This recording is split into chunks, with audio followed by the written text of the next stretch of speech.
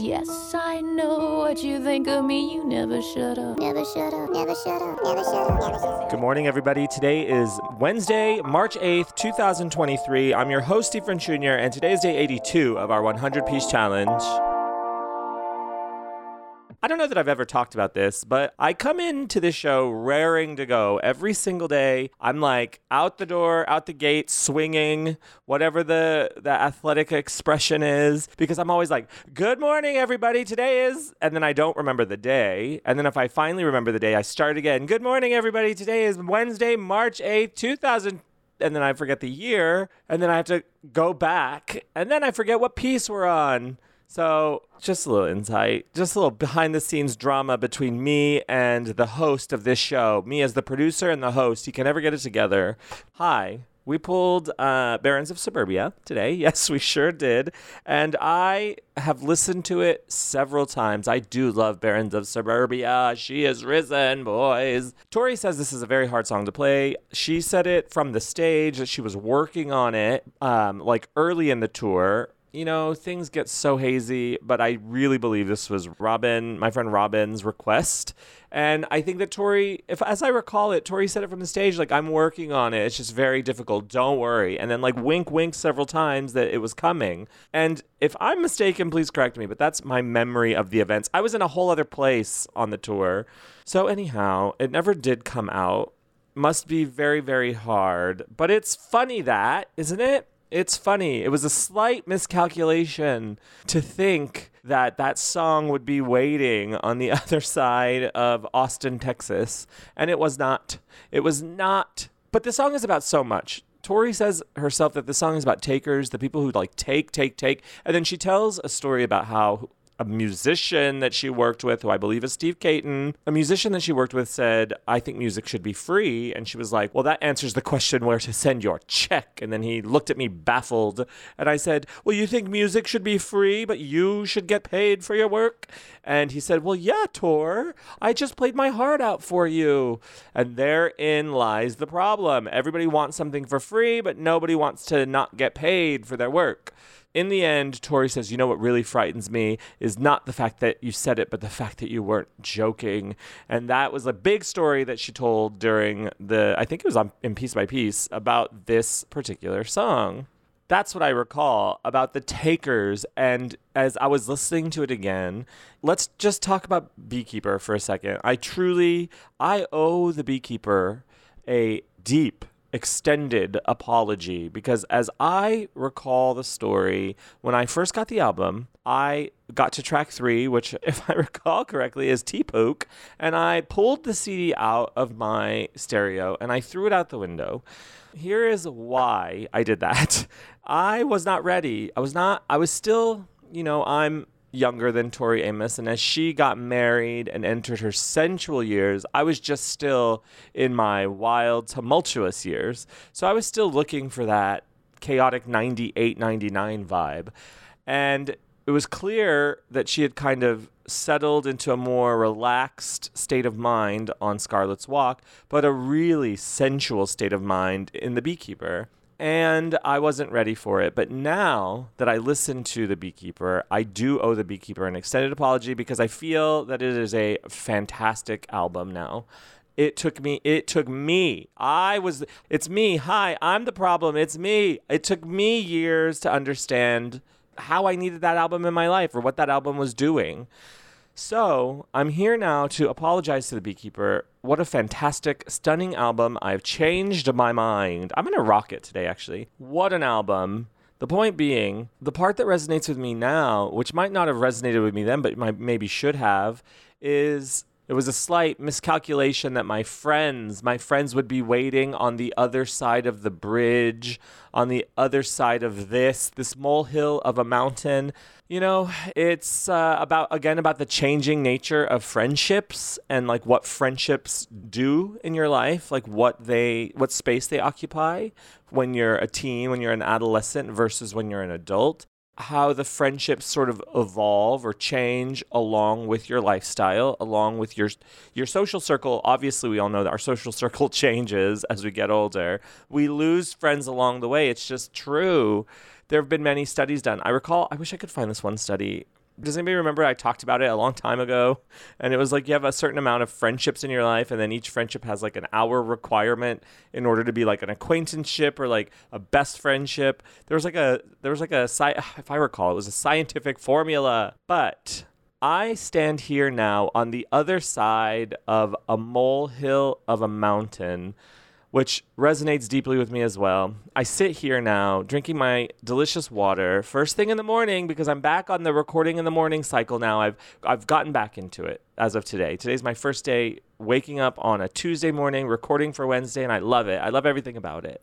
And I sit here on the other side of this molehill of a mountain, having absolutely, I think, blown up my life in the last year and a half. My life is unrecognizable. If I had examined my life at the beginning of 2021, I don't think I would recognize it now. Like the social circle, the friendships, the way I feel inside. I don't think I would recognize it now.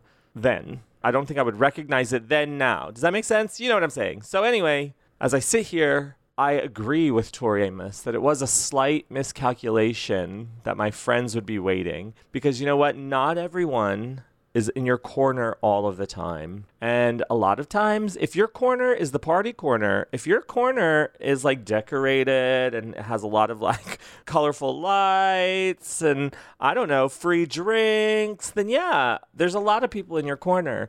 But if your corner is dark and maybe dusty and there's a lot of like clutter that you have to get through to find you, then not many people are going to go to that corner.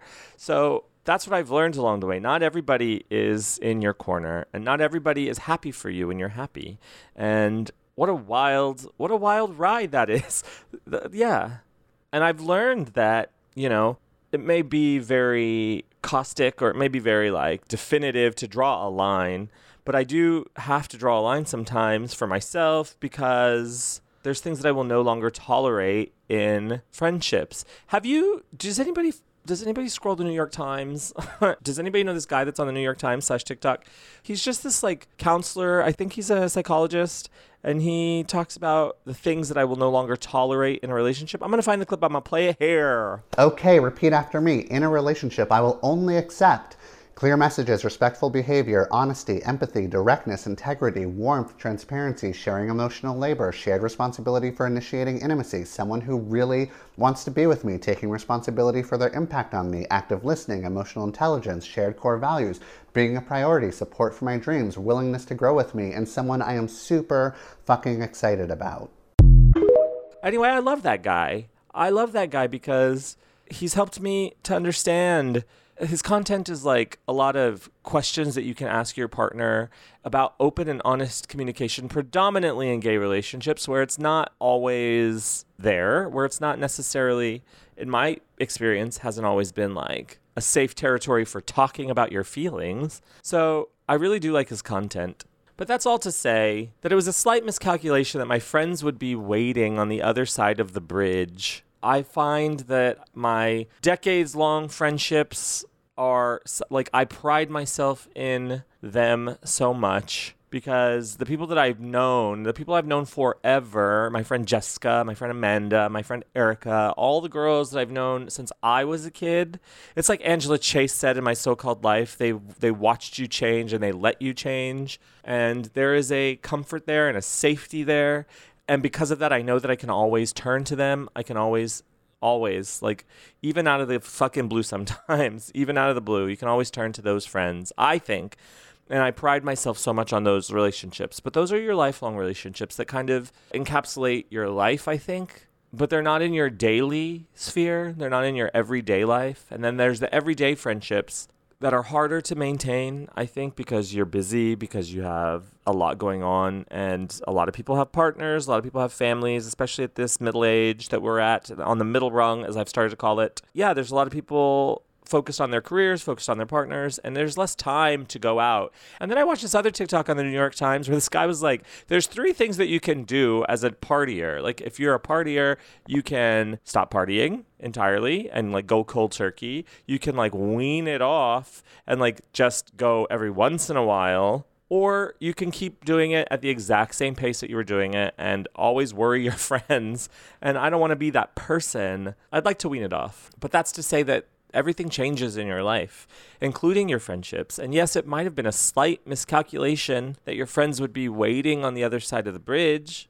But on the other side of the bridge, if you've made it to the other side of the bridge, then congratulations. There's a whole new world to explore on the other side of the bridge, right? Have you ever driven across a goddamn bridge? Have you ever driven across like a cable bridge? Are you kidding me? It's terrifying. I'm sorry. Anybody who's like, oh, I'm cool, I'm relaxed while I'm going up like 90 degrees vertically and then across like a 2-lane road on a suspended cable bridge for 5 miles across the ocean, across the bay? No. If you're telling me you're comfortable, you're a psychopath. You're a thrill sport seeker. You're a danger seeker. And you need to come down to Los Angeles and walk through the streets of downtown LA with no shoes on. You thrill seeker. It's danger sports, all of it. I am not comfortable on that kind of bridge. But if you've made it across the bridge, there's something to celebrate. And you know what?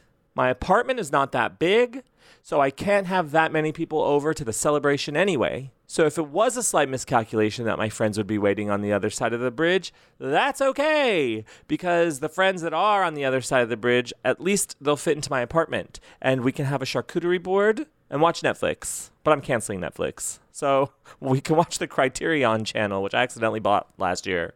So there we go. There's worse things than losing friends. There really, really is. In fact, losing friends brings a kind of clarity. I was going through people's stories last night on Instagram, and there was a friend of mine that I came across, and this person was cavorting and hanging out with someone who is very verbally outspoken, not in my favor, someone who's come for me for years. And I'm like, oh, that's interesting that my presumed friend would be hanging out with this person who not only talks shit about me, but talks shit about this friend, talks shit about this person behind their back. So do we not see? Can we not see? But that's not for me to judge. I can only draw my line. That's what I was trying to say. I'm drawing my line. There's things I won't accept in a friendship, and one of them is friends who cavort with this particular person who has been known to come for me. So that's a hard line I have to draw for myself because I want my mind to be clear. I don't want to feel like my friends are hanging out with this person and then because this person always turns the conversation negative towards me. So I don't want to feel like that's happening and I don't want to have to worry about it. And I feel like friends should stick up for each other, even when they're not around. So it was a slight miscalculation that my friends would be waiting on the other side of the bridge, but not all my friends. Some of my friends are still here. So with those I sing, with those I party, with those I cut charcuterie and watch the Oscars on Sunday. Have a wonderful day. I'll talk to you tomorrow. I'm very excited about, I'm getting all my energy back. Oh, I pulled an Oracle card at the beginning, and let's look. It's consciousness. I turned it over. I pulled it at the beginning so I wouldn't have to hold the microphone with my breasts, and it was just sitting here on the table. It is consciousness. Today's energy is consciousness. Consciousness is our ability to feel and sense what is around us and within us, and to tap into a deeper universal connection. Allow yourself to go beyond yourself and your ego. Tune into this consciousness deeply as you move forward in your journey. That's true. I guess I can't cancel all the people that hang out with this person. That's true. I guess I need to step outside myself and step outside of just what's going on in my mind for the greater conversation about taking, because that's what this song is about. It's also a slight miscalculation. Let's talk about this, too. This is fucking pissing me off. Let's talk about the drag ban in Tennessee and how Miley Cyrus has not said a thing about it that I know of, that I'm aware of, because, and I'm coming from Miley specifically because she wasn't she performing with the queens from RuPaul's Drag Race? And hasn't she actively supported all of the drag queens on RuPaul?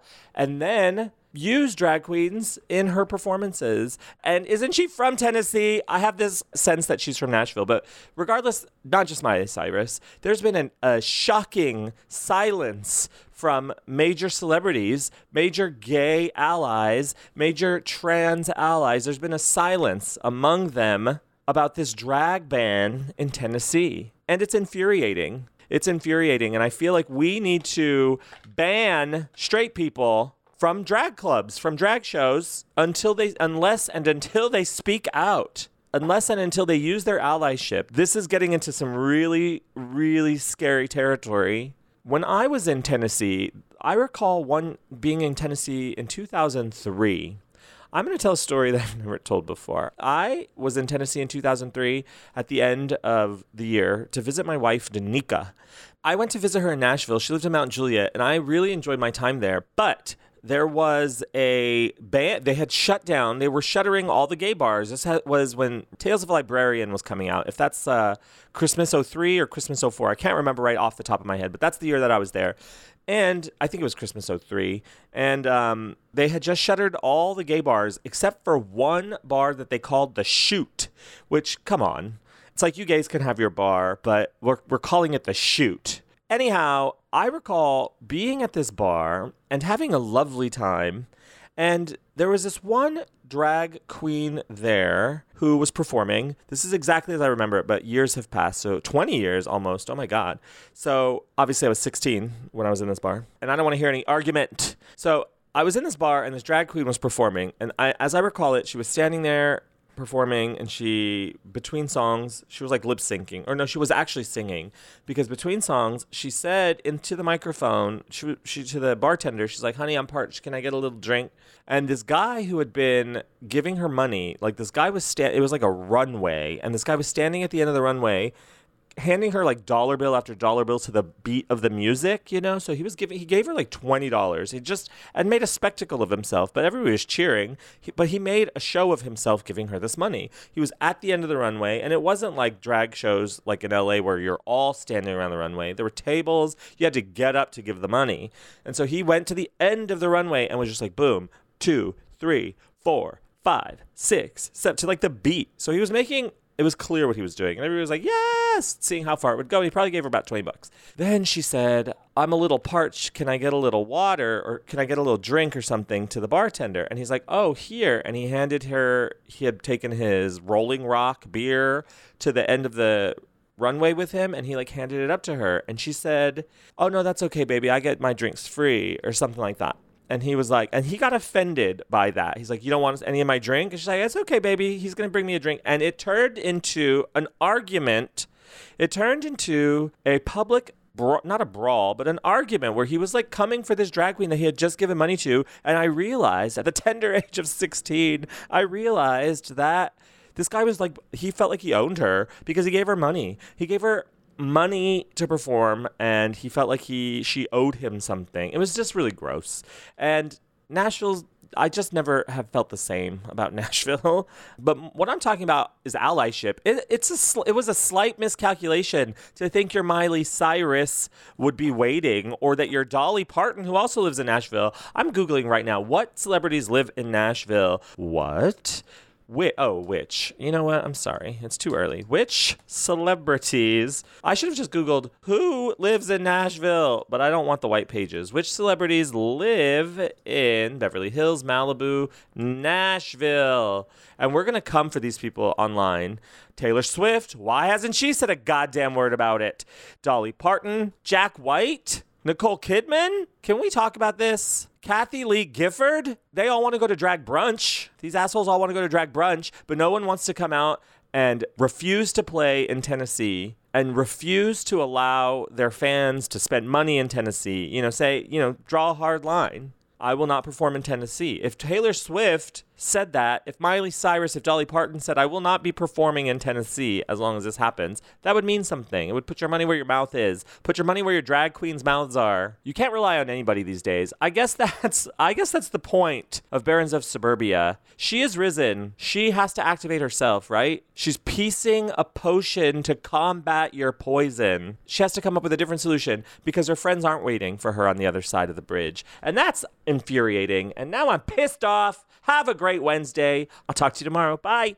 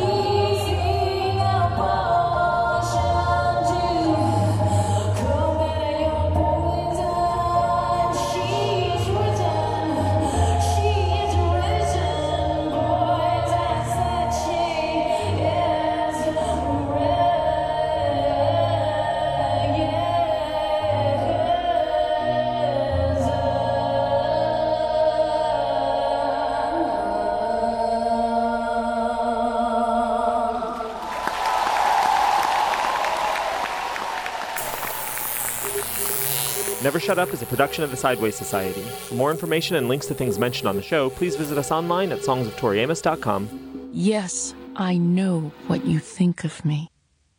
You never shut up.